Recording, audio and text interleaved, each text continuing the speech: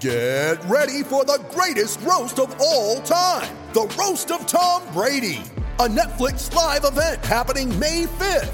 Hosted by Kevin Hart, the 7-time world champion gets his cleats held to the fire by famous friends and frenemies on an unforgettable night where everything is fair game. Tune in on May 5th at 5 p.m. Pacific time for the Roast of Tom Brady, live only on Netflix. You ready? Showtime. On May 3rd, summer starts with The Fall Guy. Let's do it later. Let's drink a spicy margarita. Make some bad decisions. Yes! Audiences are falling in love with the most entertaining film of the year. Fall Guy. Fall Guy? Fall guy. That's what the poster said. See Ryan Gosling and Emily Blunt in the movie critics say exists to make you happy. Trying to make it out? Nope. Because I don't either. It's not what I'm into right now. What are you into? Talking. Yeah. The Fall Guy. Only in theaters May 3rd. Rated PG-13.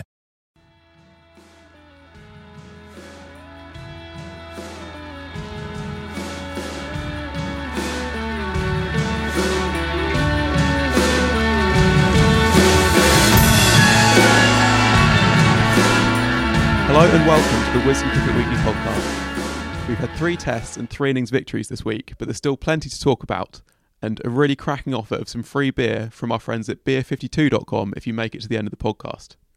What do you mean if? When you make it to the end of the podcast? When, sorry. As you can probably hear, I'm joined by Wisdom Cricket Monthly Editor-in-Chief Phil Walker, and later we'll be hearing from Ajay Sharma to discuss India's inaugural day-night test against Bangladesh. But first of all, Phil, what's your moment of the week? Yeah, good afternoon, Ben. Lovely to be back, by the way. Lovely to be invited back to the hoary old podcast. It's not been that long since you've been on, is it? No, it feels ages.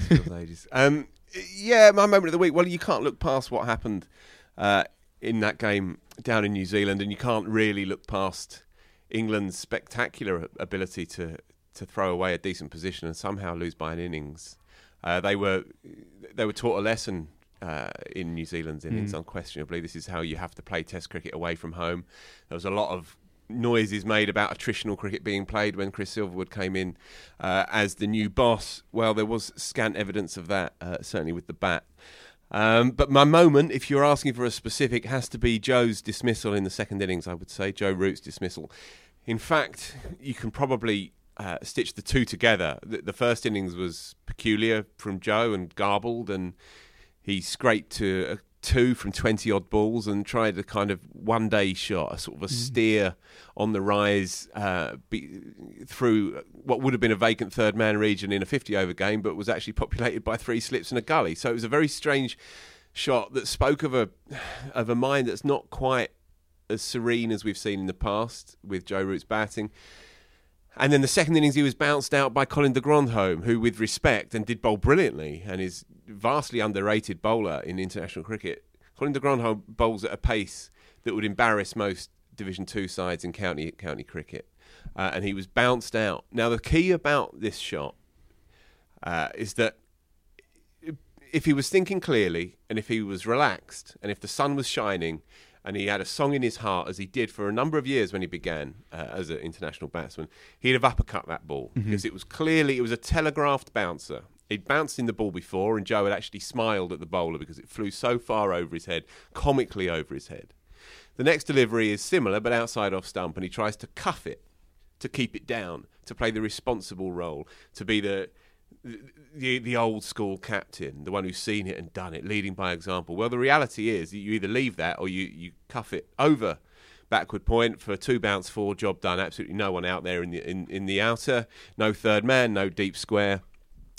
The shot was a shot of a man who is ill at ease in his own game at the moment. The average now falls below 40. He was averaging comfortably over 50 before he became captain. I hate to have to bring this conversation into play, but when you have big beasts like Atherton, Mike Selvey as well, talking openly and straightforwardly about how long Joe goes on as captain, when it's so clearly to the detriment of his game, the primary principal reason why he's such a cherished and treasured cricketer in the first place, then we have to come on to this question. Now I'm going to flip it to you. What do you do with Joe Root, England captain? Well, I think the thing is, they're talking in such fanciful terms about Joe taking England into the Ashes next year, when really he's a captain kind of whose questions get asked of his role series by series. And also there's really this thing that they're almost not even looking at, not even talking about it, because it's like so terrifying to imagine it's a 5-test series against Virat Kohli's India in India, where really England are going to do well, not just to not lose any of those games, but to escape with one game where they don't get beaten by an innings is going to be a success in that tour. And Joe Root, with everything he's gone through so far in his Test career, a 4-0 loss down under, become the first English captain to not win the Ashes in England since 2001. He's just not going to make it through that. He's not going to make it through a battering, which is what it's inevitably going to be. I think it's a very good point, and there were more than a few eyebrows raised at Chris Silverwood's unveiling at Lord's when they said quite openly, we're preparing for Australia in 2 and a bit years' time. As if there's not a hell of a lot of important international cricket before that. And you're absolutely right. If you think how scarring that Australia tour was for Joe Root, then you can compound that by going to India. And if you're going to India hanging on to your reputation as an international batsman, and then you have the kind of unbreaking misery of having to lead a side in India, which, don't forget, lost 3 test matches at home in 10 years across this decade. They lost 2 against England in 2 weeks, and then 1 other. They lost 3 test matches in 10 years. So this is what they're up against for that tour. But to hear them say at that press conference, almost just to dismiss it, to dismiss the 4 tests against South Africa coming up next month, to dismiss those games against India, to dismiss next summer against Pakistan and so on, that's questionable approach. And it's also, it's supposing that they have a kind of inalienable right to hold on to the positions that they currently occupy. Mm-hmm. You know, that's a very dangerous way to approach any kind of international sport, I think, because things can change around very, very quickly.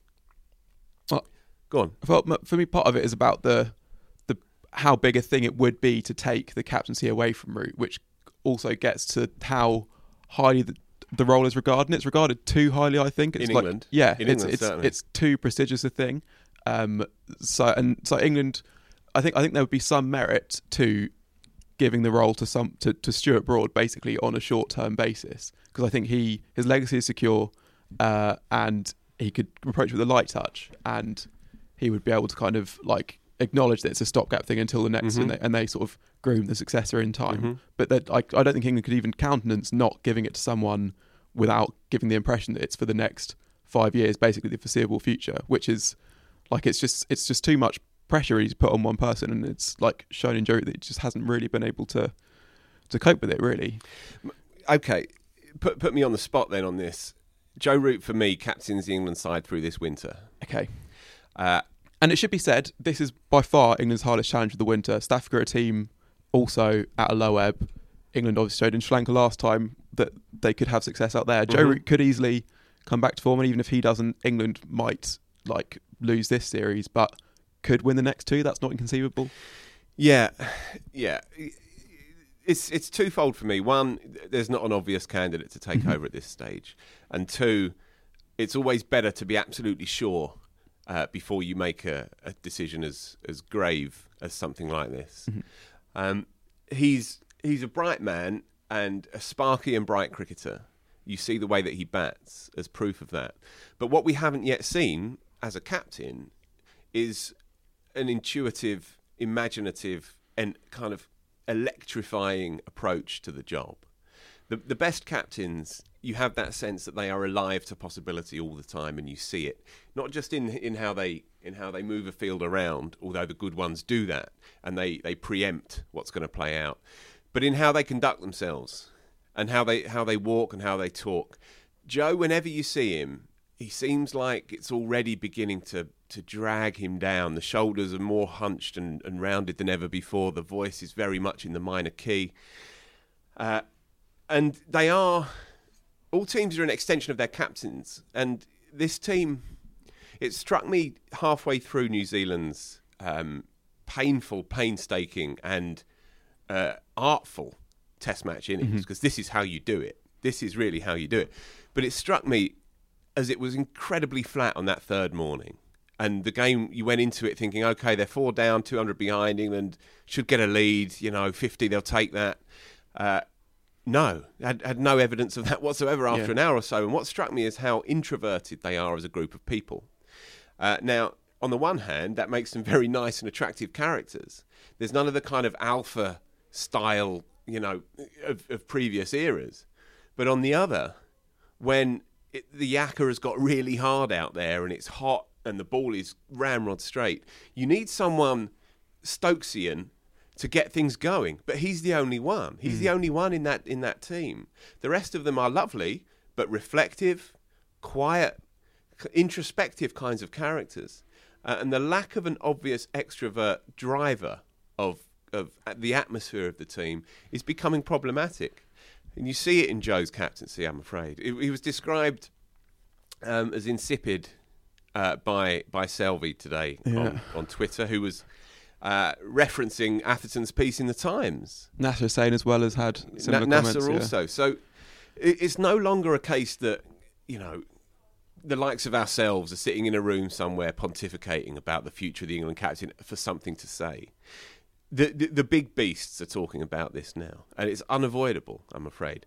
Just to finish off, I would give him this winter to see where he ends up, to see if he can find that balance, that alchemy between runs and inventiveness as a skipper, and find the odd victory. And then we'll see where we get to. But if it really is a rut that he can't shake, then I give it to Jos Buttler, because you know that my feelings on Buttler are that he is a test match player. I think that he can cope intellectually with the challenge. He's very well respected. He's listened to in the dressing room. I would be inclined to go that route. I wouldn't give it to Broad as a stopgap, personally. I would give it to Buttler.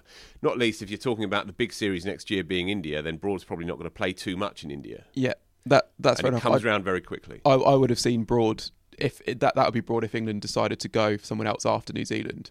And I think that because he probably wouldn't play in Sri Lanka either, but I almost think there's merit to that, in that if Broad's the permanent captain and say Buttler takes over for that series, then it's almost that gives him and eases him into the role, I guess, as he sort of like had his apprenticeship under Eoin Morgan in the one day side. So I guess I'd I mean, it's worth emphasis that the main thing with Root, as much as there's stuff to be desired in his captaincy, it's just the batting. That's the main thing. It's just he's like, England aren't going to be the number one test side in the world unless Joe Root's averaging 50, and he's averaging, as you say, less than 40 as captain, less than 30 this year. And I've said something similar on this show before about captaincy and how we fetishise captaincy in England in particular. There have been many, many great players who have not really been captains of any note, who have tried it, dipped their toe, found it wasn't really for them. You can think of Dravid, you can think of Tendulkar, Kallis, players like that. Great players for whom captaincy just didn't fit. They were almost too good to be burdened, encumbered by the captaincy. So, look, it might be an old story in a few months' time, and I really, really hope it is an old story. But it's hard to shake the sense that it does not come naturally to Joe Root, and the knowledge of that is compounding his struggles with the bat. Yeah, and we don't want to spend too much time on England, but I thought you mentioned that the captain sort of sets the tone for the team's innings. I thought that Root's dismissal, as well as showing the headspace he's in, it shows the dilemma the team finds themselves in between trying to be this more attritional team and trying to be more attractive. Because I almost don't think it's fair to say exactly that they didn't show any signs of the attritional stuff, because they were 270. They did in the first innings. Well, but then in the first day of the first innings, but they almost thought, well, that's enough proper batting. Now you can kind of hit out, and they still kind of talk of it as like you've got to like earn the right to play your shots or earn the right to dominate, and that's not true. You don't have to earn the right to anything. You just got to bat for basically as long as you can. And the key thing for me was the fourth morning where New Zealand went into that 60 ahead and 6 down, and they still ground it out. They made 58 off 30 overs in the session, and England could never play a session like that. And you have to be content and almost set out to play a session like that if you want to win test matches on flat pitches, basically. Yeah. I felt a little bit sorry for Stokes in the first innings, because he'd played the situation so well, and he'd been advancing down the track to meet the ball on the half volley, not to be flashy and showy. And then he just let himself go for that one delivery, and it was his fate to nick it hard. Great catch by Ross Taylor. And then it begins to unravel, and then it unravels quite quickly. They lost 3 or 4 in about 20 minutes or whatever it was. Sam Curran first baller and so on. If Stokes had seen it through and got to 120 odd, and he was batting comfortably to do that, then it would have been a slightly different looking game, I think, because England would have got up to 400, 420. Then it would have played out slightly differently. I think they have to learn from this. There's so many bits that you can pick out as well. That first innings, Buttler was batting beautifully, got to 40-odd, but the game went nowhere because they put the field out. Jack Leach was batting very nicely at the other end. Just take the single. Just take the single. Yeah. Just take the single off the first ball. If so be it. You know, the pitch was flat as you can get. The game went nowhere, and in the end, Buttler spooned one over to deep cover. Whether the fielder was there or not is another thing. I don't know. Look, they will learn a lot, I think, from what's happened. The question is, can they actually institute it for next week? Because if they get stuffed 2-0, then that's a pretty grim way to begin what is a very important winter for them. Yeah. Would you make any changes? No, probably not. I would be tempted to have played the leggy, Matt Parkinson, who's on the tour. I thought Jack Leach was ineffectual. Took 2 for 150, but both wickets were gifted to him, really. It was a poor sweep shot from the opener. And then it was a chipped, caught and bowled when they were 712 for 2 or whatever it was by the end. So he was very ineffective on those pitches. And it was brought into relief when you saw Santner getting turned immediately when he came on to bowl second innings. Santner had never taken more than 3 wickets apparently in a first-class game in New Zealand, and yet England gave him 3 wickets in 6 overs. But Leach struggled there. He did keep the runs down, and sometimes that's almost all you can do, isn't wasn't it? He was milked. but sometimes, I mean, like, England really should have drawn this game and should have drawn it, and they didn't because of the bat, not because. And there's something to be said of that they've lost the plot overseas before. Okay, but this is where we get to the nub of what you're trying to achieve away from home, and there is a standard, good, pragmatic argument. I think Yaz was writing it for Wisden recently. You know that you need to stay in the game away from home. You need to be prepared to draw games away from home. In which case, having a left-arm spinner who doesn't really turn it very much on those kinds of pitches, bowling into the rough outside leg stump to defensive fields, has its purpose. But they cruised to 600 and they took the spinner for 150 from the best part of 50 overs.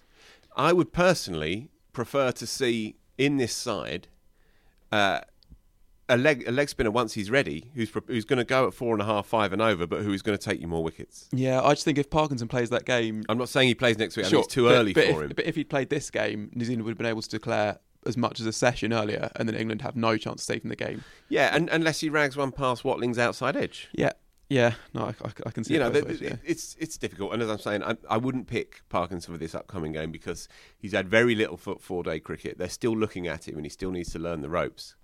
But going down the line, we've seen for years the limitations of a finger spinner away from home, outside of subcontinent conditions, and they go the distance.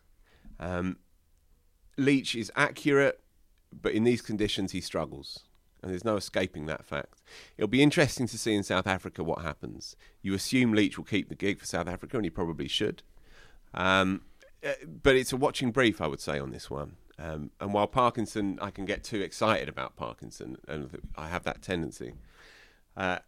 If there is the possibility that we have a player there that we can work with, that he can fit into that team as one of a 5-man attack and bring a little bit of magic, then in certain conditions I'd be prepared to look at that. I'm intrigued when he plays alongside Leach in Sri Lanka, which I assume will happen. That'll be an interesting shootout between the two of them. Yeah. Well, you can listen to daily podcasts after each day of that as England get thrashed by innings again on your Wisden feed. Do you think that'll happen? Do you think New Zealand will stroll it? It might well not be as close again, but they are just so good at home. I mean, it's 7 series now at home that they've avoided defeat. Yeah, I think that's right. Yeah, the South Africa one they lost was quite unlucky. Really, they lost one game, I think, fairly narrowly. Yeah, they are formidable. And yet we always affect surprise, don't we? Yeah. What New Zealand? What we're getting beat? Yeah. Well, I'm afraid we are getting beat by New Zealand, and we tend to get beat by New Zealand when we go out there. And I mean, for them, this is their easiest engagement of the summer. They go to Australia to play there, and then India come sadly only for 2 test matches. I mean, what a series that would be. The New India Zealand one, yeah. in New Zealand, with Kohli's boys turning up there. How can we allow for just 2 test series to take place? Yeah, that is Anyway. really sad, yeah. Anyway. So yeah, and the other thing from the test is that we had the saddening news after it that Jofra Archer had The been Jofra story. Yeah, Oh, received racial insults from one fan we hear while batting. It sounds like the authorities might have made some progress in identifying who that is, and They've found the person, have they? I think so, or at least there are reports that they are close to identifying him through maybe an Instagram message he sent to Jofra Archer afterwards. Oh my word. But yeah, everyone's been very apologetic, but it's saddening and worrying. And Second time as well that Archer's been subjected to this kind of shit in the 6 months or so that he's been an international cricketer. yeah, Old Trafford as well. Yeah. In the Ashes, he was subjected to this kind of rubbish. Yeah. we had similar situations in Australia last winter as well. There were some fans ejected when they were playing India for chanting "Show us your passports" or something. Yeah. It's yeah. Yeah. It tells us 2 things, I suppose. One, it's no kind of news that racism still ticks away in the consciousness of too many people. But also, 2, I think it taps into this kind of social media hysteria that we have. It's interesting that this tosser sent a message to him on Instagram afterwards, as if almost in his head they're interchangeable. You know, you can throw abuse, you can chuck mud at people online, and so you may as well be able to chuck it from behind the sight screen at a cricket match as well. It's almost like that. It's indiscernible, the difference between the 2. Look, it's horrific. There's nothing more that we can say at this stage, I think. Obviously, it's horrific for Jofra as well, so I have to stomach it. But again, fair play to the boy. He's called it out. He's drawn attention to it on social media as well. Yeah, and all we can hope for is that they clamp down on it as much as possible if it's going to happen again. Yeah. Should we talk about Babar Azam? Oh, yeah, go on. Yeah, okay, so I didn't see it, though. I saw the highlights, but I didn't see it live. I think I was thinking. Did you catch much of it live? So well, let's first fill people in. So Babar Azam, the crown prince of Pakistan batting, as we must always call him, I like that. made his second Test century, his first outside the UAE. Pakistan were beaten by an innings and Do you remember that time 5 runs. when you told me it was crap? I don't remember that. Do you not? Actually, no, I don't think that happened. We might have to dig that early nascent podcast out, Ben Gardner. Maybe, yeah, we'll see. Anyway, yeah. So they were gone and forgotten in the game. Yeah, so just Australia made loads and loads of runs. David Warner, first Test century to come back. Marnus Labuschagne, first Test century overall. Joe Burns narrowly missed out on 100. Yeah, 500 and absolutely loads. Yep. And way behind the And game. yet, then.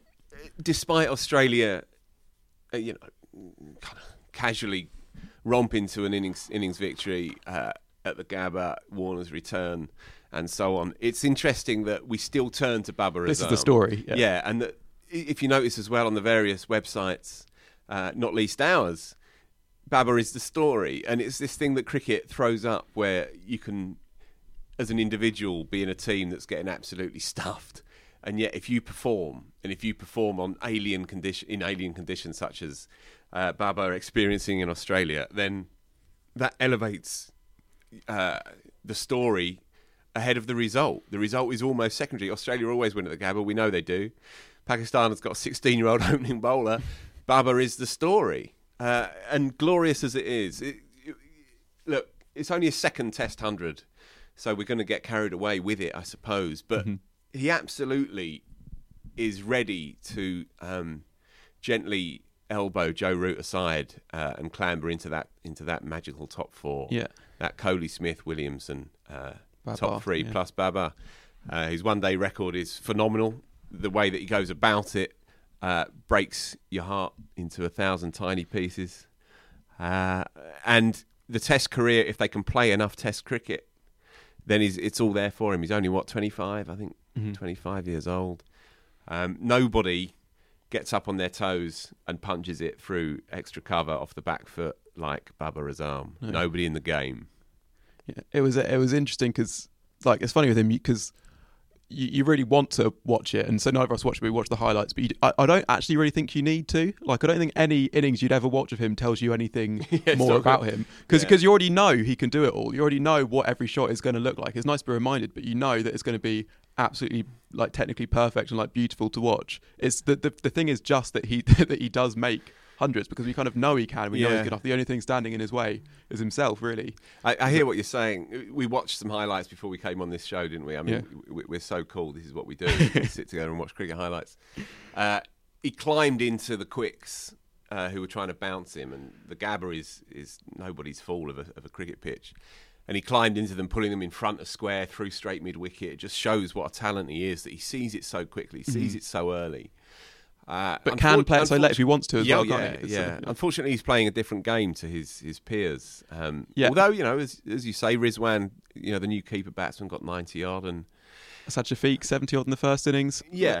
Little shoots, but yeah, they're quite a long way off Australia in these conditions, as they have been for a long time. Australia's the one place they just can't play at all. They did have one bit of success though. Steve Smith made just 4, and it's the first time he's ever been the lowest scorer in an Australian Test innings, which is a good stat. Yeah, and that's a belter. Yeah, well, someone else likes his stats, Yazir Shah, because he got him out for the 7th time in Test cricket. cricket. The 7 fingers. Yeah, the 7 fingers. Yeah, if you've seen Friends, and particularly with Monica, you'll know what I'm talking about.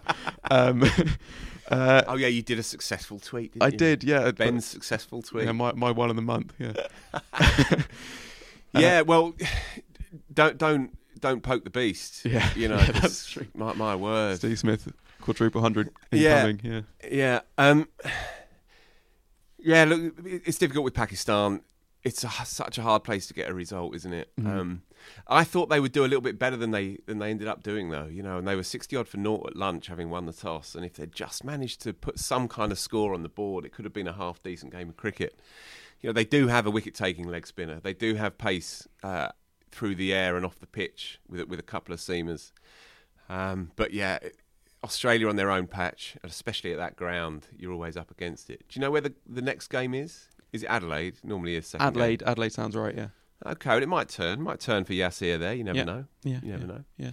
And they weren't helped by this funny situation with no balls not being called. They did a bit of video analysis after the game showing that it was, or after one of the days, 21 no balls I think it was that weren't called, and then Nazim Shah inevitably had his first Test wicket chalked off because he'd overstepped. Yeah, firstly, brutal game, obviously. Yeah. Secondly, umpire's got to look at himself here, because if a young kid plus his mates are bowling, what was it, 21 no balls? I think that's right. 21 no balls before the first one is checked, and the only reason it's checked is because there's a wicket that's come from it. Mm-hmm. Then the umpire's not doing this job on behalf of the bowlers. If you're a young or old bowler, irrelevant the age, and you're running in, and you're landing your front foot, and nobody's saying anything, and the umpire's just carrying on as normal, then you have no idea where your front foot's landing. So you assume you're given this kind of fragile confidence that you're doing the right thing. So the umpire is negligible on this part, and not just to, because Australia have been deprived of 21 runs, but because the bowler has been lulled into a false sense of security. And so I felt incredibly sorry for the kid. And I saw this bit live. I felt so sorry for him. When you're busting a gut, you're already losing. You nick Warner off, and then it's called back for that. It's a problem. It's a clear problem. We have so many gizmos, and the technology in the game is great now. It must be inevitable that we get to a point where it's called immediately by a third umpire who's looking along the line. Yeah, and I think the age thing is relevant, and the debut thing as well, because sure, it is relevant up to a point, but I think it doesn't excuse any umpire. No, but I don't think it's more that it almost makes it more understandable that it would happen, the no ball, that he'd be bowled more, because you're straining that bit more than you ever have before. You're trying that bit harder, that bit more desperate, and then you end up going over the line. Yeah. Not on though. No. And it's weird that when they tried the technology before, it seemed to work. It's just funny that it hasn't been, even if it's not everywhere, that it's not rolled out when it can be used. It's a real situation. Yeah, it's a mess. They need to clear that up. Yeah.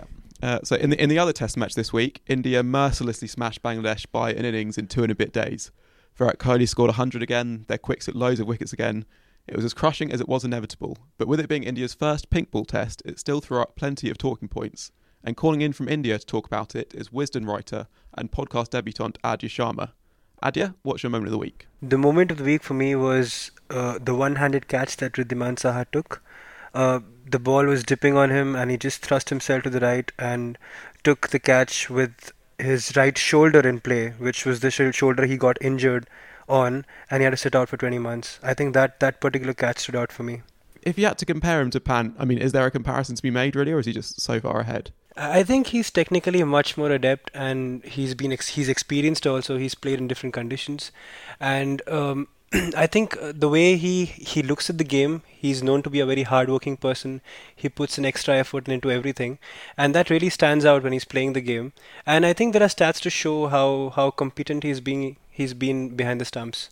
Yeah, okay. So do you think, is that it now for Pant for the time being, or do you see situations where if it's likely to be a really hard test to keep in, India play Saha, but if it's one where it's going to be pretty flat and you just want your kind of batsman who's most likely to make a big 100, do they pick Pant? What is this going to be another thing that Virat Kohli kind of rotates on a test by test basis? I think, frankly, from my end, I believe that Pant was a makeshift option in Test cricket when Saha was not there.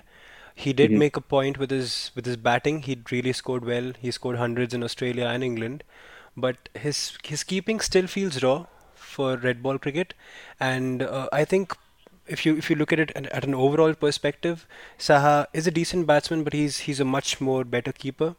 He's really good at his stuff, and I think if you look at how he handles both pace and spin, and how versatile he is, I think that really gives him the edge over Pant at this point. I guess apart from sort of that nice positive note for India, it wasn't really a test that was kind of ever going to throw up any surprises. Like, I think everyone expected India to win and win big, but it was still watched quite closely just because of it being a day-night test. How did the pink ball, and you should remember that this is the SG pink ball, which has never been used in any cricket match before, I think. How did that play? I think it's still early days for pink ball in India. The SG pink ball that was used, we could see that there was a lot of late swing on the ball, and the ball was swerving after leaving the batsman, after passing the batsman. So I think there are a lot of factors right now that people are still unsure about, and I think the visibility of the ball also has been talked about a lot. It has come in play, and I think particularly for the SG ball, it was said that it comes really hard when you're fielding.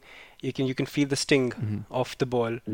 So I think that the whole shiny part of the ball, the shiny aspect of the ball, how hard the ball stays, and the swing that it's imparting towards, like, after leaving the batsman, those are some factors that people are looking at right now. Considering that they had never used this ball for any sort of practice or anything, well, they might have used it in the nets, but not in any sort of practice game. And that it was kind of like almost rushed out, this pink ball test. Do you think looking back, is it too much of a rush? Did they kind of need to take this risk? I guess especially thinking that two players got concussed during the game. Was that worth it, I guess? I think that's one thing that both Kohli and Cheteshwar Pujara have been speaking about. It's about getting proper practice before really going into a pink ball game.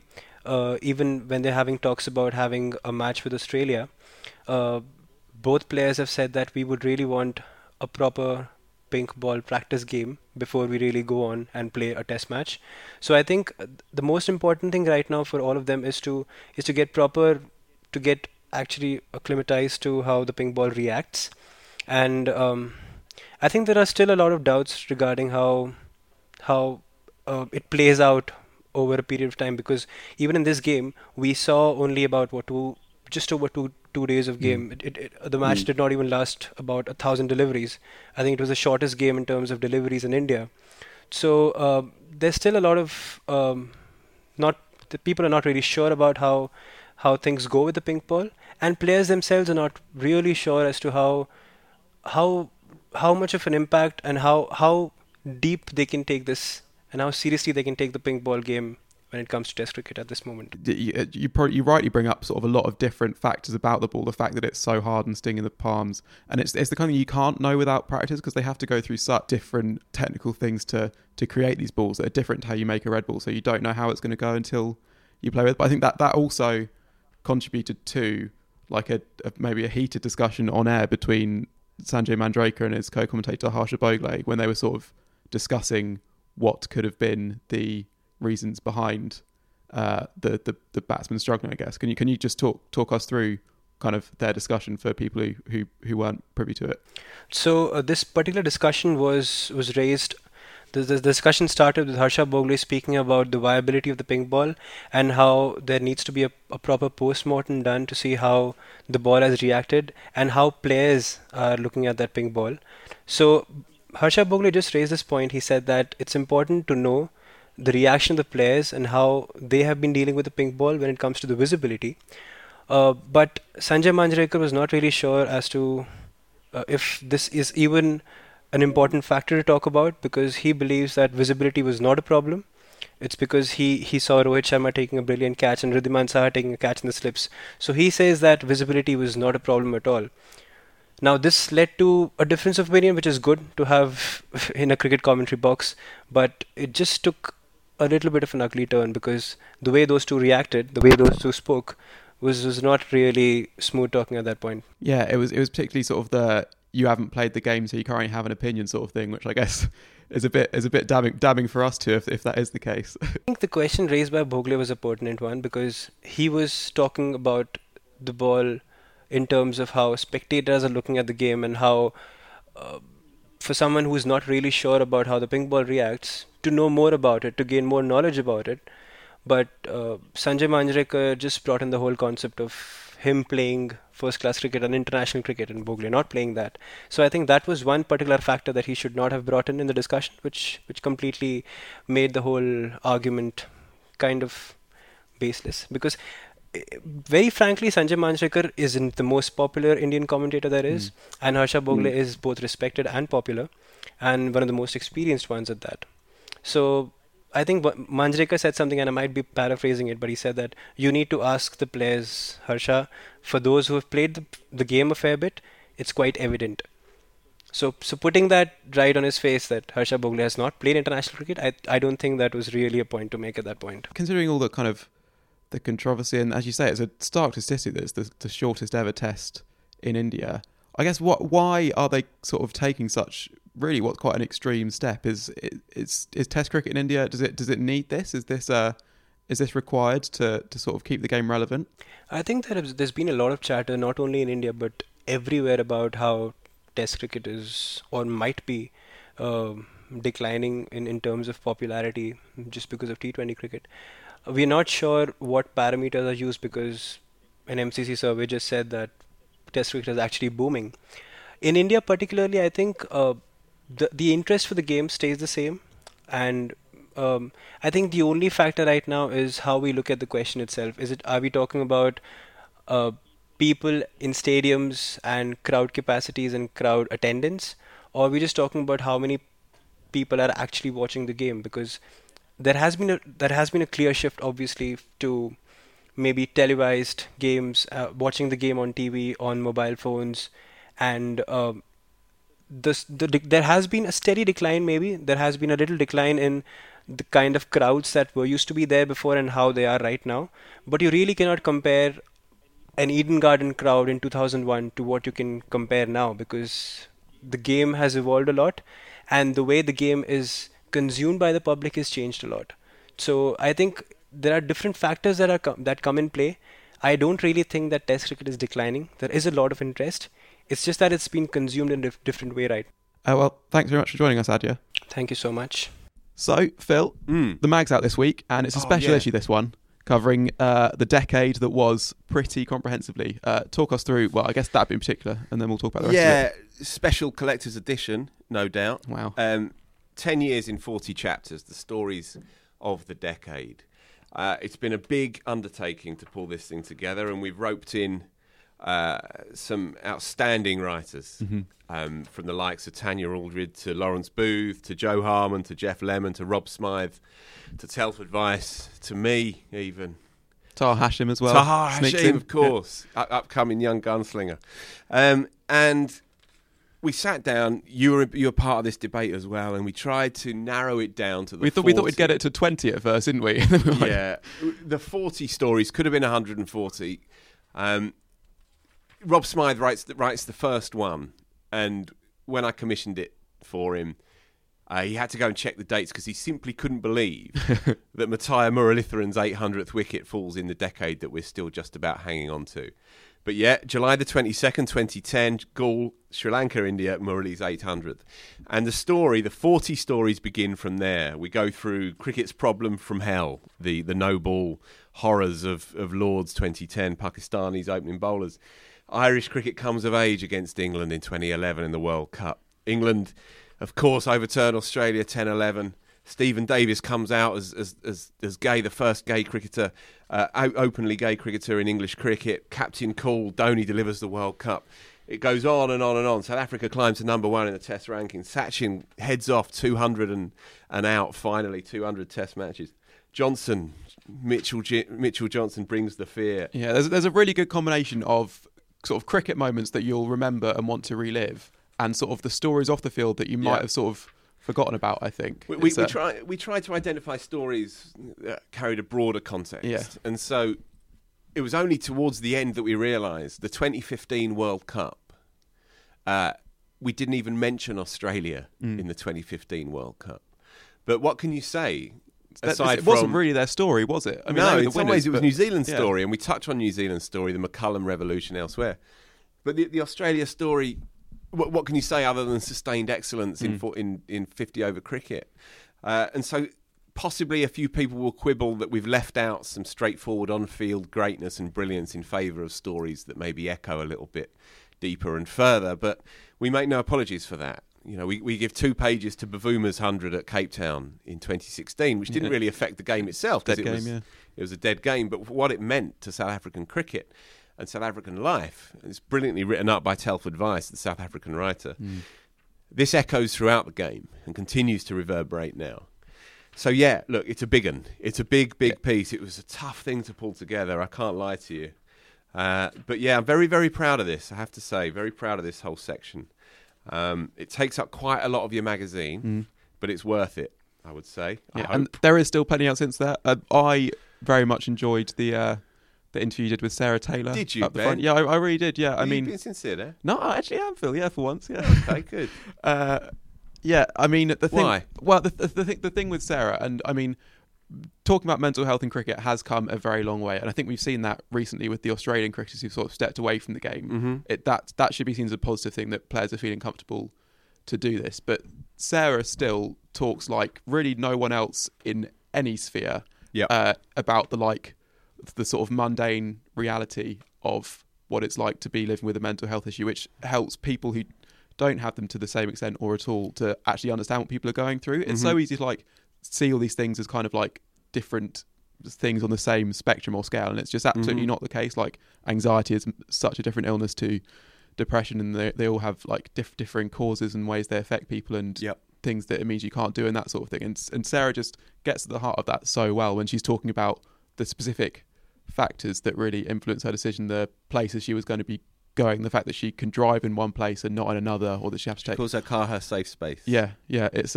she does it brilliant. But then also I think there's the recognition of her status in the game as one of the best and maybe the most talented player of her era. Yeah, well, she turned me on to women's cricket. You know, she was the first female batsman that I can honestly say I got a real kick out of watching. And then, of course, it spread into her wicket-keeping as well for all of us, every neutral out there. I appreciated women's cricket before I saw Sarah Taylor bat, but after that I loved the scope and scale of women's cricket.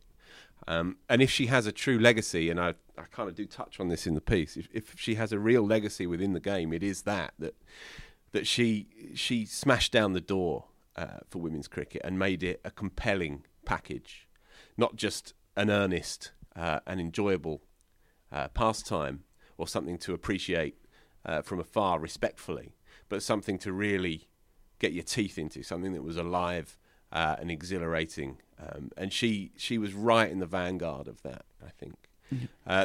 She was an international cricketer at 16 years old. And it's interesting to think that back then, of course, it was amateur. You paid your own way. You muscled in on men's teams at school if you were lucky, or if you had the chutzpah to get it going. Now, of course, if you're a really gifted 15, 16-year-old female cricketer, then you're in the pathway, and then you're taken through, and you're centrally backed, if you like. Back then, you relied on guts and class and gifts, and she had such an abundance of them that she was able, a few months before her 18th birthday, to smash 100 against Australia in a 50-over game for England. But she did it because her talent was otherworldly at times. Yeah. So what else have we got in the magazine then? Zafar Ansari continues to mesmerise us all. Yeah. I haven't read this one. The magazine has just arrived in our office today. It's kind of a letter to his former self, a letter to his youthful self. Yeah. Things that he wished he'd fully taken heed of. Old truisms in the game that maybe contradict the things that your first coach may have said to you, and what he wishes he'd have listened to more intently. He said he might have been a better cricketer if he had. I'm just going to leave that with you, though, because you have to go and buy it. It's such a beautiful piece of work. Adam Collins joins us. Yeah. Adam Collins. Yeah. Here, there and everywhere. Hardest working man in showbiz and the best hair in cricket journalism. Life behind the bowler's arm, he's written. He's trying not to say that personally. He's gone and... He's gone and taken the steps up to the top of the MCG, and met this hardy bunch of souls who morning, noon and night sit there watching Sheffield Shield cricket matches in a 100,000 amphitheatre built up of about 17 people, of which these boys make up about half a dozen. But it's a beautiful glimpse into the eternal strangeness of the cricket watcher's minds. That's lovely. It's also, that's what Adam Collins would be if he wasn't a cricket writer, isn't Totally. it? Totally. Look, lots of other good stuff. Felix White's written a lovely piece on Rahul Dravid as well. Yeah. Joe Harmon's interviewed Matthew Maynard about his life in cricket.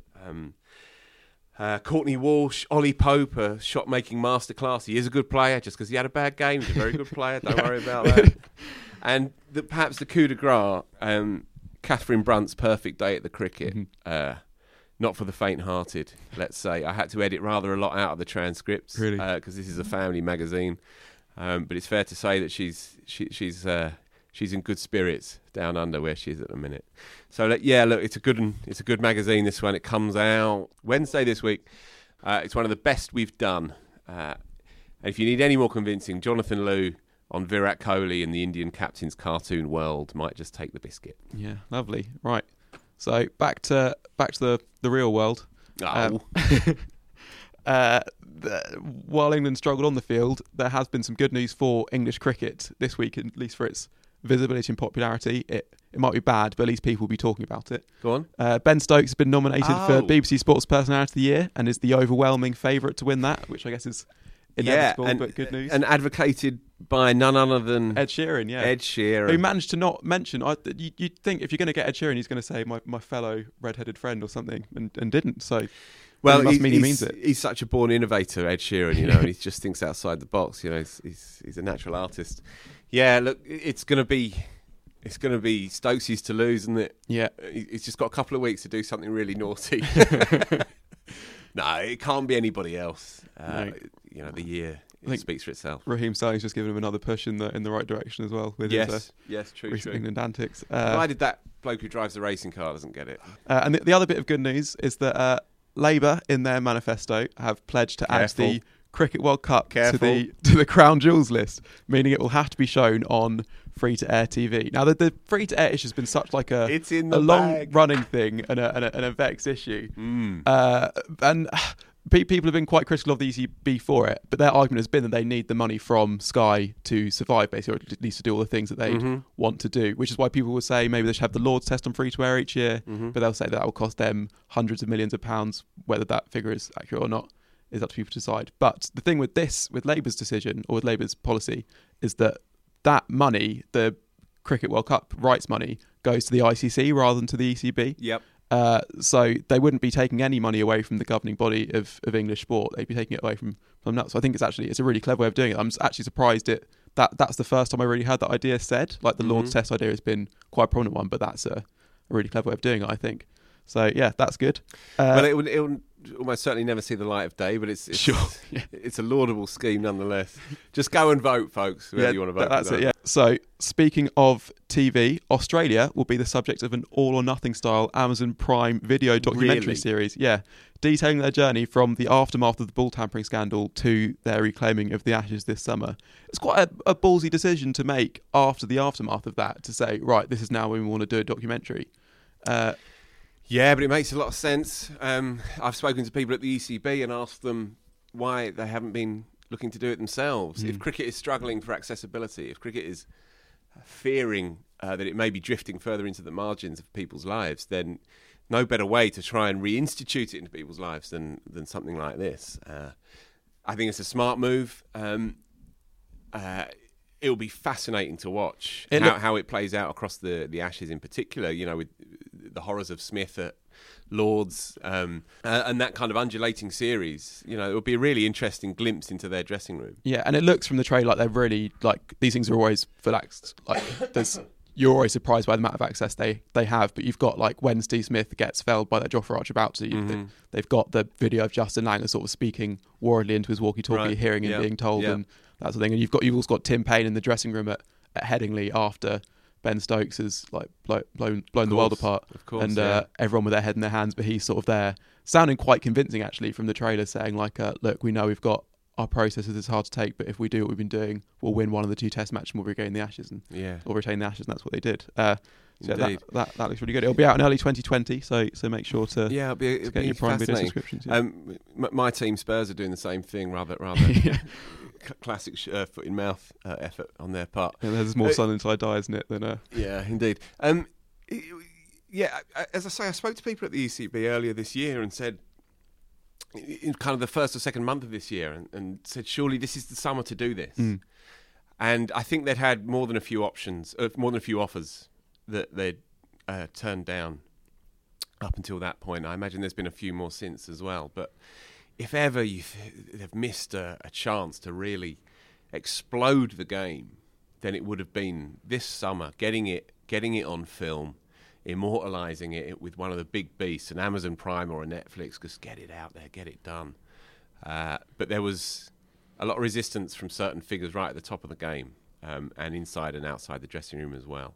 So it became unnecessary, or rather unrealistic, for it to take place. Yeah, you don't want I guess they don't want England to have lost the World Cup, and for then people to suggest that was why. But that seems like a sort of a pessimistic way of looking at it, doesn't it? Yeah, indeed. Anyway, missed opportunity.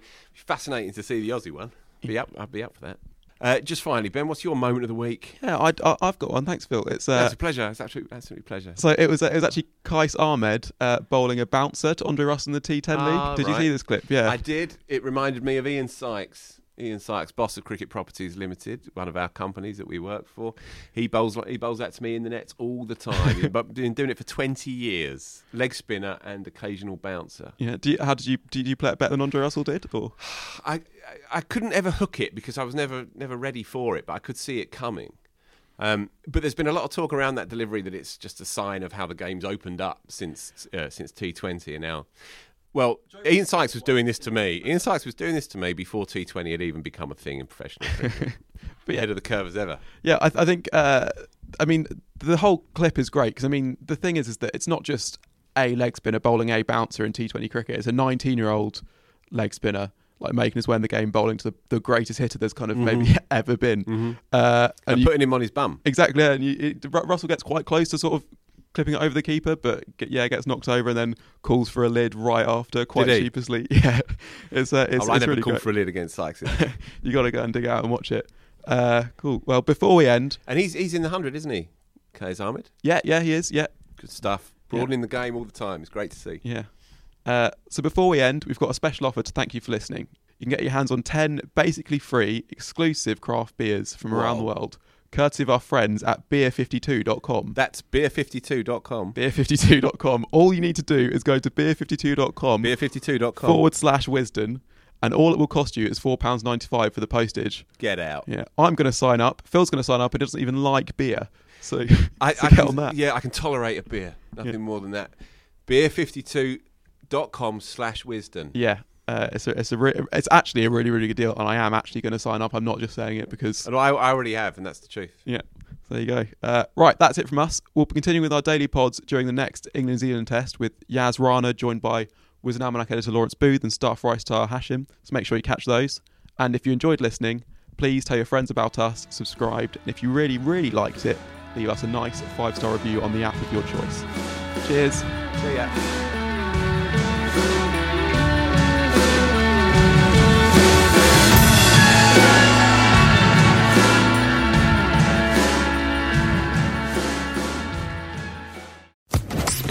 Official Podcast Network.